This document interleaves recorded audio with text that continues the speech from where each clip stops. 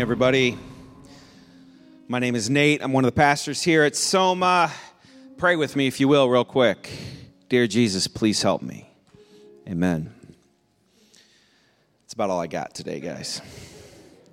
This morning, we're going to dive into the weighty theological topic of why I wear baseball jerseys when I preach.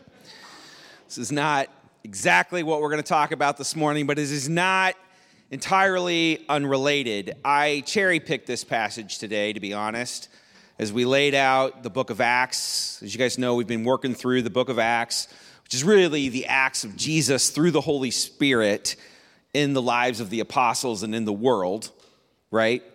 As we've been studying God's role in spreading his name, his fame to all nations, in expanding the borders of the kingdom of God to men and women and children in every tongue, race, culture, nation across the globe. We've been studying Paul in the most recent weeks and his missionary journeys and what he's been doing.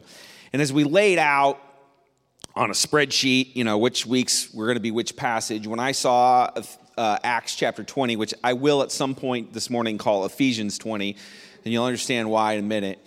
When I saw Acts 20, I immediately put my name down next to it because this is one of the most defining and important passages in my life. This is a passage that when I read it and dug into it as a young man, shaped and formed what I think about what I'm supposed to be doing in the world, how I want to live, what kind of person I want to be. And of course, as it would happen whenever you're going to teach on a passage that's incredibly personal and deeply meaningful to you, then it was just like an insanely terrible week, like really bad on every possible level. We've talked about the societal things that have happened, just personal stuff, just spiritual attack, as Bobby talked about last week, every kind of bad thing possible. So all week long, I have been really wrestling with how to preach this text, this passage, and give you guys solid teaching from the Word without this becoming some kind of personal argument with myself about me, about my humanness or my ministry. And I want to make it really clear this morning. One of the reasons why I picked this passage originally is because it is about how do you shepherd God's people.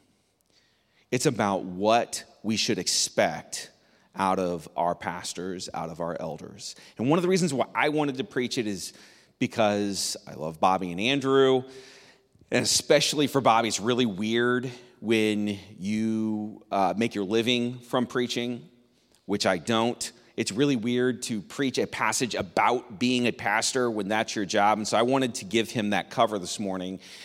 And I also wanted the chance to explain and to teach a little bit more as to why we do some of the things we do. And it's become clear in the last couple of years that we've needed more teaching, more clarity on what our elders and pastors do and what we don't do. We've had a lot of questions and criticisms through the years, which is totally normal. Like, nothing I'm about to say is like, oh no, people feel bad for us because people said bad things. It's not really like that, first of all. Secondly, that's super normal, and if you're not ready to have people question what you're doing, don't stand up in front of anyone because they're going to question what you do. Third, it's good and right and proper for people to question what you do. That's how we learn and grow, and so no one should be discouraged by some of the questions that we get. That's good. We're happy to answer those questions. But it has been clear that there are some pre-baked in ideas that we come together, because most of us have history with church, history with churches, history with the faith that predates our time together at Soma, and we have a lot of expectations about what being in pastoral ministry means and what to expect of people. And so people bring a lot of their weight and a lot of their baggage to the table, and we got to unpack that together. So all that said, in the past few years, we've had people come and very intensely question things like, why don't we make the Sunday morning sermon the centerpiece of our ministry? I say, why isn't the Sunday morning sermon the centerpiece of your ministry? People will come and they'll say, why do you guys talk about race so much? Why do you talk about race so little? Why do you let women preach? Why don't you let women preach? Why are you guys so liberal? Why are you guys so conservative? I kid you not. These are not straw men. These are legitimate. Like, I've had every one of these things said. And if your head starts to spin, mine does too sometimes. And one of my favorites was, why don't you write more white papers? Why don't you write more papers? And white paper is like a position paper document laying out like a theological position. Why aren't you guys writing more? Why don't you write more stuff like that? And again, I'm not trying to make fun of any of these questions. I'm just trying to say people come with all of this baggage. So this morning, I don't want to get into any sort of defense of my own life, my own ministry, and I'm much happier to defend Bobby and Andrew's ministries, but I don't need to because you guys are the defense of our ministry. That's the bottom line. And I realize that that is true. Anything that I have to say about anything that we do, I would just point back at you guys and just say, hey, this is it. The good work that God does in our people, that's the defense of our ministry. So this morning, when we get into Acts chapter 20 and what Paul lays out, I hope you can see us in this passage. That's my hope. And if not, then that's another good list of things that you can rightly come back at us and say, you guys don't do this well enough, because these are the things that we're aiming at. I remember when I was in seminary, and while I'm telling the story, you can flip to Acts chapter 20, starting in verse 15. While you're flipping there or thumbing there, when I was in seminary, we had to do this like final presentation over a passage, and it was this 20-page, single-spaced Greek thesis, and I had Titus chapter 1, verses 5 through 9, which is about elder qualifications. And my professor had said to us, you have to come dressed in shirt and tie. Like you have to come looking like a professional, because pastors should be professionals like doctors or lawyers. So I get up there and I'm presenting Titus chapter 1, verses 5 through 9, which is all about the quality of life that men should live in order to be qualified as elders. And in the middle of my presentation, I start loosening my tie. I take off my tie. I throw my tie on the ground, and I said, nothing in this passage says anything about wearing a tie. And go on, share a couple more verses, start unbuttoning my white collar shirt, take it off, throw it on the ground. I said, nothing about this passage says anything about wearing a white collar shirt. And they almost threw me out. They didn't, but for true story, they almost did. My point this morning is that the qualities that we are looking for in our pastors are the same qualities that Jesus demonstrated, and they're the same qualities that we all have to live out. And I'll walk you through what those are in just a second. But as we pick up the scene now in Acts chapter 20, Paul has been prompted by the Spirit of God to head back to Jerusalem. He's been out traveling around, preaching the word, hardships, miracles, beatings, imprisonments, new churches being planted, all the things that we've been talking about the last few weeks, right? So Paul, suddenly the Spirit's like, Paul, I want you to go back to Jerusalem. I want you to get there by the day of Pentecost. And by the way, it's going to go badly. Paul knows this, and he's going to lay it out. And all the way through this trip back to Jerusalem, the Spirit keeps letting him know, A, you got to go. B, when you get there, it's going to go badly. So Paul is walking into what he expects to be his death. He's expecting to die. And he's heading back down. So he's going to travel southeast. He's up in Asia Minor, and he's going to travel southeast by ship and by land, and he's going to make his way back. And he's passing by the city of Ephesus, where God's done a mighty work. And he actually, as they're sailing along, he's like, I can't stop there, because if I stop there, I'm going to get hung up. There's too many. Have you ever stopped in a town where you used to live, and you can't just get out of town quick? You got to go and stop and see everybody. It's like that, right? He can't just stop at Ephesus for like a day and be like, hey guys, I'm here, I'm leaving. By the way, I'm probably going to die in Jerusalem. Like, it's not. There's this isn't a pop-in, right? Like this would be like he'd be there for months. And so he sails right on by, and he goes about 60 miles south, and he gets to the city of Miletus, and then he calls for just the elders. He's like, I can't handle all y'all. You got just calls the elders, and they come and meet him there, and he's going to give them his final goodbye. But it's not just a goodbye. He is telling them, this is how I want you to minister to people. And I'm telling you, when I read this, when I dug into this as a 20-year-old kid, I was like, okay, this is it. This is the thing. This is the thing that I'm supposed to be doing with my life. This is the thing that I'm trying to do with my life. I'm still trying to do this thing. And Paul he's not really defending his ministry. He's trying to give them a blueprint. He's trying to tell them, this is our big idea for the day. He's trying to tell them that overseeing God's flock is about living like our shepherd did, by teaching, by crying, by giving, and by suffering. And that's it. That's the whole ministry of a shepherd of God, is teaching and crying and giving and suffering. So let's pick it up, verse 15. Now from Miletus he sent to Ephesus and called the elders of the church to come to him. And when they came to him, he said to them, you yourselves know how I lived among you the whole time from the first day that I set foot in Asia, serving the Lord with all humility and tears, with trials that happened to me through the plots of the Jews. When Paul says that he was serving them with tears, he's not saying, I was crying all the time because all the hard things that happened to me. And we'll lay out, because he's going to talk about how much he cried, and everybody's going to cry a lot in this passage. So if you're not comfortable with crying, it's going to be a hard morning for you. It's really clear, Paul lays it out from the start, that crying, tears, is a huge part of his ministry. It is a central thing that his life was about, and he wants their life to be about. Serving the Lord with all humility and with tears and with trials that happened to me through the plots of the Jews, how I did not shrink from declaring to you anything that was profitable and teaching you in public and from house to house, testifying both to Jews and Greeks of repentance toward God and of faith in our Lord Jesus Christ. Paul says, I didn't back down, even though they were at my throat. I didn't back down. I went teaching both publicly, meaning in the open public square, speaking in public about Jesus Christ, but also from house to house. This is a big thing, and this has been a point of contention I've had with lots of folks. If you don't really understand the history of the church, believers in the first century, there were not buildings like this, right? The first church buildings don't show up for a couple hundred years.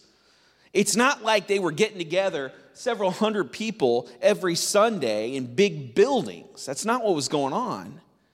The church lived and existed house to house. So when Paul says, I'm going house to house, he's saying, I'm visiting the homes of all the believers.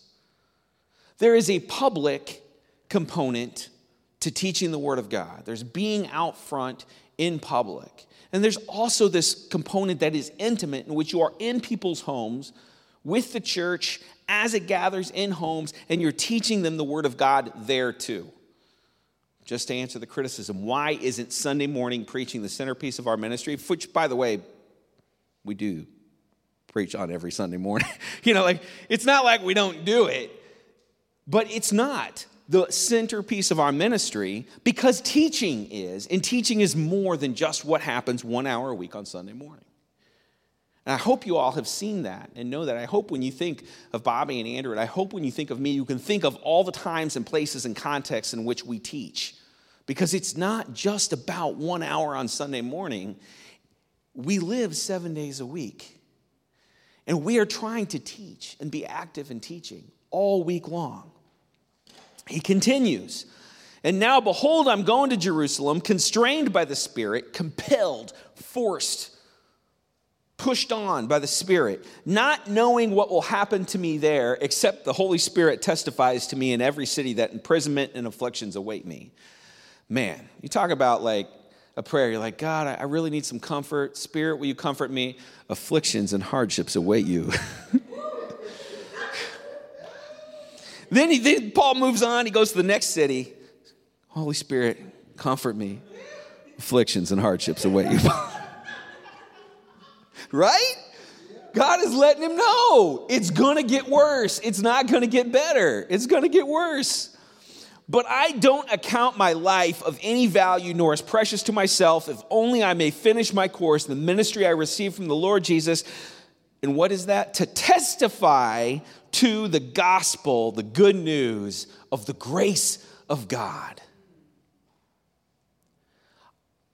We are trying to preach the grace of God to you all the time. He's good. He loves you. He forgives you. You're not bound up by all the laws, all the rules. He loves you. He forgives you. There's peace. There's freedom. There's joy. The good news of the grace of God, this comes through the blood of Jesus. And now behold, I know that none of you among whom I have gone about proclaiming the kingdom will see my face again. This is it. This is the last thing he's going to say to them. The most important thing. I'm real into last words. These are his last words to them. This is the thing he wants them to know. By the way, boys, if you've forgotten everything else I've told you, remember this. I taught, I cried, I gave, I suffered, and you all should do the same thing. Therefore, I testify to you this day, I am innocent of the blood of all. For I did not shrink from declaring to you the whole counsel of God. Nobody's blood's on my hands. I told you all how to be saved. I told you all of the good news of Jesus. I told everybody I could find the good news of Jesus. Nobody's blood's on my hands. And then he gives them this command. And this ripped me open when I'm just a 20-something kid. I read this and this just rips me open because this is like he's talking right to us. Pay careful attention to yourselves and to all the flock in which the Holy Spirit has made you overseers to care for the church of God, which he obtained with his own blood. How precious is the church of God? How precious is it? It is so precious that it was obtained with his own blood. God shed his own blood to obtain the church. It's precious, so take care of it. And Paul says, I know after my departure, fierce wolves will come in among you, not sparing the flock. And watch this. And from among your own selves will arise men speaking twisted things to draw the disciples away after them. It is real easy to constantly look out there, out in the world, to all of the problems and all of the lies and be like, oh, there's some bad people out there. And there are. But Paul says, fierce wolves will come in among you, and from your own selves will arise men speaking twisted things. And this has weighed heavy on my heart for a long time now because a lot of the serious damage being done to the health of the church in this country at this time is coming from inside. The call is coming from inside the house, right? That's what they always say in the horror movie, and it's always really scary because it's really scary. The call is coming from inside the house. Fierce wolves arise up among us. And the craziest, most destructive things I've seen recently have been all from people saying that they were Christians. Have been from false teachers, false prophets, from people standing up preaching false gospels. This is way more common. I am not worried about what's going on out there. But what goes on in here scares me.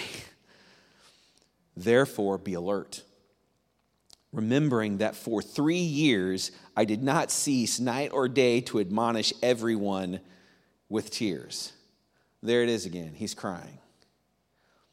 If you think doing the ministry of the kingdom isn't going to result in you crying, I got some verses to show you. There's a lot of crying involved. There are a lot of tears. And now I commend you to God and to the word of his grace, which is able to build you up and give you the inheritance among all those who are sanctified. So in other words, Paul's saying, I'm trusting you to God. I can't help you anymore. I'm moving on. This is probably the end for me, but I trust you to God. He's going to keep you. You're going to get your inheritance. He's going to give the inheritance to everybody. I trust God with you. Y'all don't belong to me. Elders in Ephesus, church at Ephesus, y'all aren't mine, you're God's. So I can give you back to God and trust God with you. because he's the one that does the work. Then he goes on. I coveted no one's silver or gold or apparel.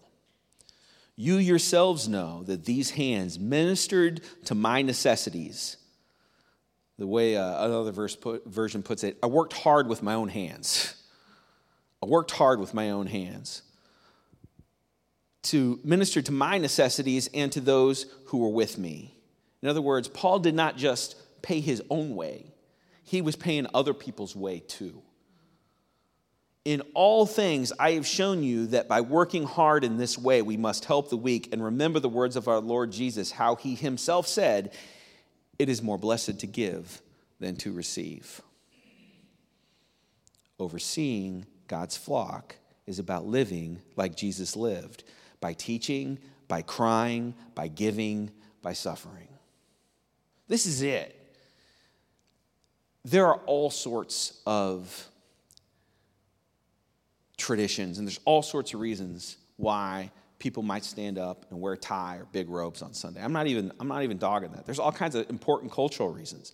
There's lots of reasons why, especially in the African American church, where pastors needed to carry a certain kind of weight in the community because they were constantly on the front lines of trying to protect the flock of God against outside forces that look down on them. I am not disparaging the way anybody else does anything. But when I say I'm going to wear a jersey on Sunday morning, it's for things like it's authentic to me. It's just who I am. It's how I dress. But it's also because I am trying to communicate something about who I am, about where I stand in the middle of everybody else. My buddy Marcelo in Argentina would always refer to a certain kind of guy as saying, that guy is muy de corbata, which means corbata is like a necktie. He'd be like, that guy's a necktie guy. He's muy de corbata. And I would always think about that. And I always think, am I going to be a pastor who's a professional like a doctor or a lawyer, or am I a plumber? Am I a garbage man? Am I a landscaper? These are the kinds of things that I would think about. Paul says, I coveted no one's gold, silver, or apparel. It's more blessed to give than receive. And when he said these things, he knelt down and prayed with them all, and there was much weeping on the part of everyone. Oh, there it is again. There's a lot of crying in this passage. Once he was done crying with them, they all got down. He prays. They cry more. They embraced Paul and kissed him, being sorrowful most of all, because of the word that he had spoken, that they would not see his face again, and they accompanied him to the ship. Overseeing God's flock is about living like our shepherd did, by teaching, by crying, by giving, and by suffering. So I want to lay out some pretty clear applications this morning. I'm not going to take a lot of time doing this because it's pretty self-evident. I think this passage cuts me open every time I read it. It's very central to my life. I want to encourage all of you for just the rest of your life, definitely during your time here at Selma Northwest, but for the rest of your life, God's going to move you guys in all kinds of different places. I hope suffering and pain doesn't await you in every city you visit, but I can't speak for what the Spirit's going to tell you, but you guys are likely, everybody's going to move on to different places. You're going to have different pastors throughout your life. This is how you should evaluate the people who are serving you. Have they taught you the whole counsel of God's word? Do they speak publicly? Are they speaking house to house? Do they speak with tears? Are they speaking to you day and night? Are they suffering trials? Are they speaking to people of different backgrounds, as Paul said, both to the Jews and to the Greeks? Are they helping the weak and giving to those in need? Do they work hard? That's it. Those are the standards that Paul says you should be living by. These are the things that Jesus did. These are the things that Paul did. These are the things that Paul told the elders in Ephesus that they should do. Day and night, with tears, every place you go, the whole counsel of God. When you go and evaluate people, when you think, hey, is this a church? Are these people I can trust? Is this a place where I'm going to entrust my soul? Ask yourselves these questions. Turn back to Acts 20 and just say, does what they're doing line up with this? And I hope for us the answer is yes. I hope so. And if it's not, y'all are very, very welcome to come and tell me. But I hope there's people in this room, and I feel confident there are, that can testify that we have spoken publicly. We have spoken house to house. I know if anybody says I haven't cried, then y'all just don't bear false witness. And I can tell you, it's been day and night, too. The number of nighttime phone calls we get. There have been trials. We have tried to speak to people of different backgrounds. I think plenty of people can testify to our generosity and are willing to help those in need. I hope you all think we work hard. Our authority, this is the second thing, and it's important. Our authority, not just mine and Bobby's and Andrew's, but all of your guys' authority as sons and daughters of the Most High God.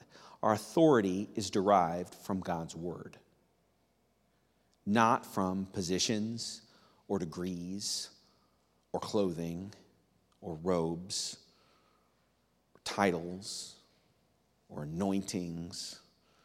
It comes from God's word. Whatever authority I have in your life as one of your pastors comes from me preaching God's word. And if I'm speaking God's word to you, it's God's word that's binding you with that authority. I can't make you do anything, guys. That's one of the secrets. I don't know if y'all have noticed. Bobby and Andrew and I talk about this all the time. We can't make people do things. We really can't. I can't force you to do anything.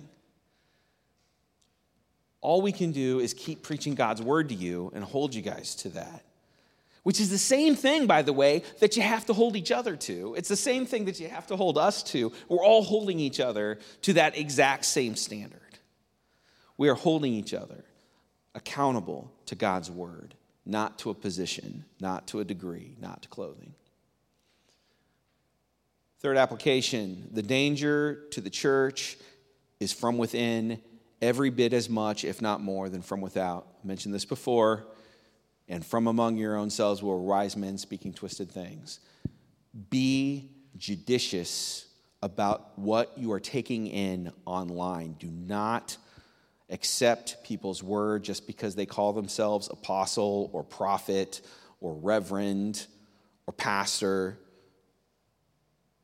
Authority comes from God's word. And if someone has one of those honorifics, they got one of those titles, and they are speaking from God's word, and you are reading God's word, comparing what they're saying to God's word, and you say, this lines up, then yes and amen, do what the word says.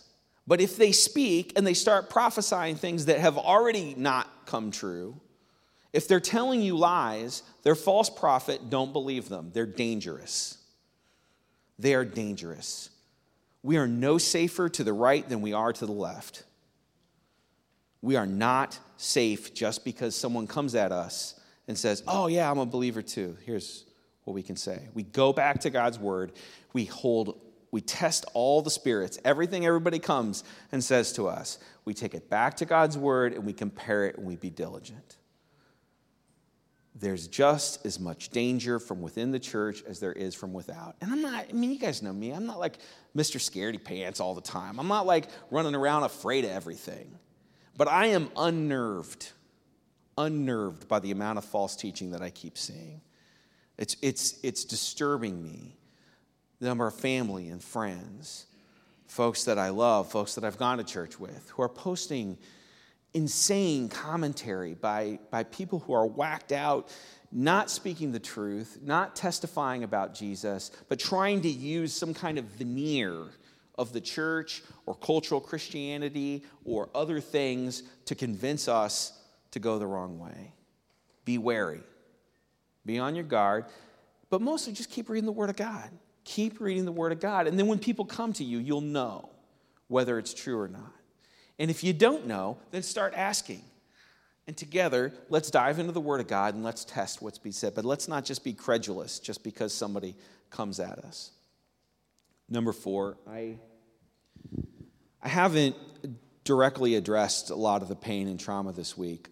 There are things in my own life that happened that were traumatic, and Chris talked about the tragedies. It gets hard because we keep having these things, you know.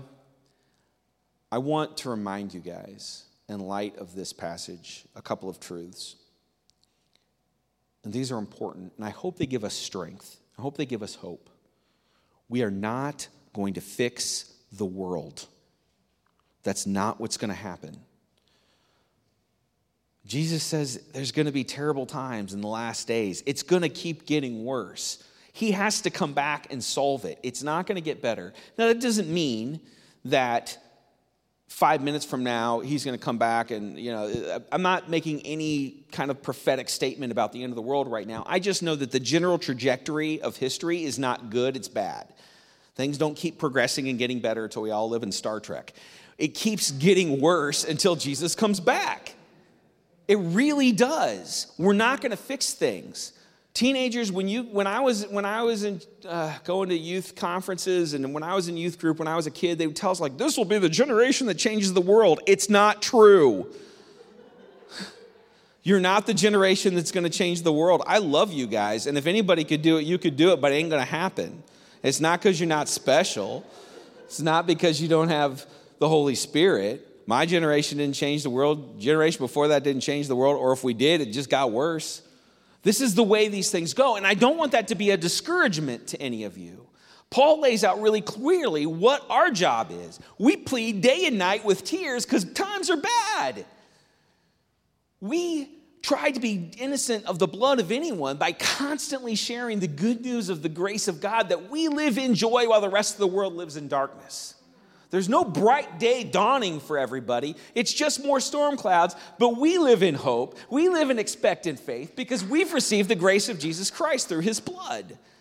Amen?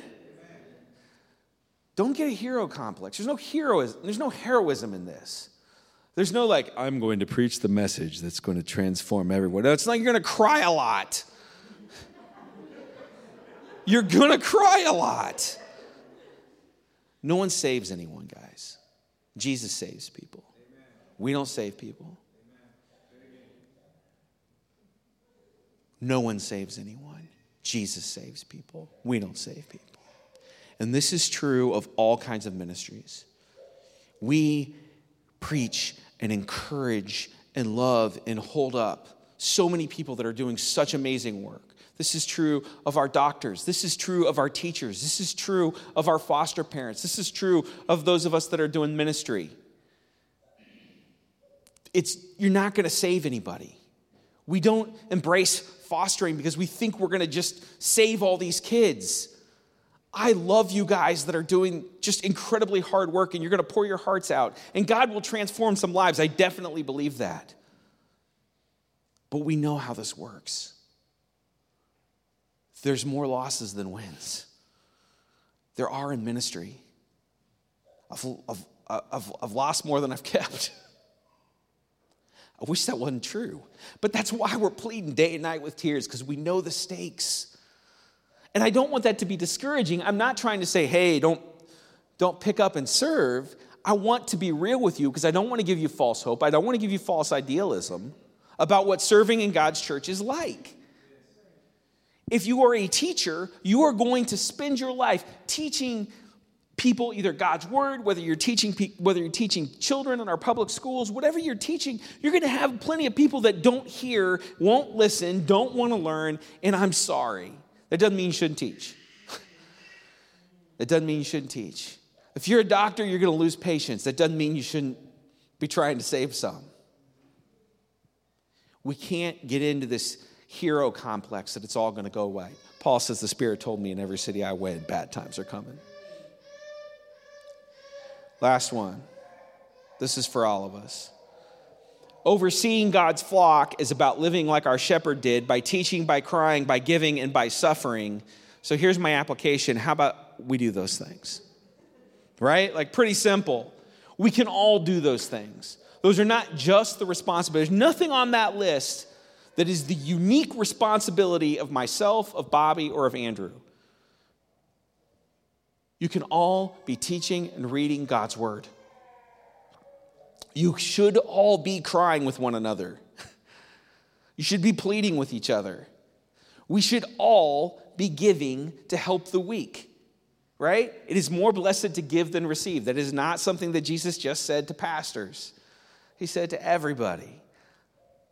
And it's something that our church has excelled in and been generous at, and that's wonderful. And suffering. We've talked about it enough. Well, I don't need to ask you guys to suffer more. That's already been happening. But I say this with encouragement to you, that Paul, when it came to what he thought was going to be the end of his life, this is what Paul was asking of everybody. This is what he wanted everybody to do, to know. He's like, this is how I lived. This is how I want to live. This is how Bobby wants to live. This is how Andrew wants to live. This is how I see you guys living. And so when we have weeks like this, where it just seems like the world is absolutely on fire and it's crazy out there, we say, that's why Jesus needed to come. Because if this world could be fixed, we wouldn't need him. If we could fix this world, we wouldn't need him.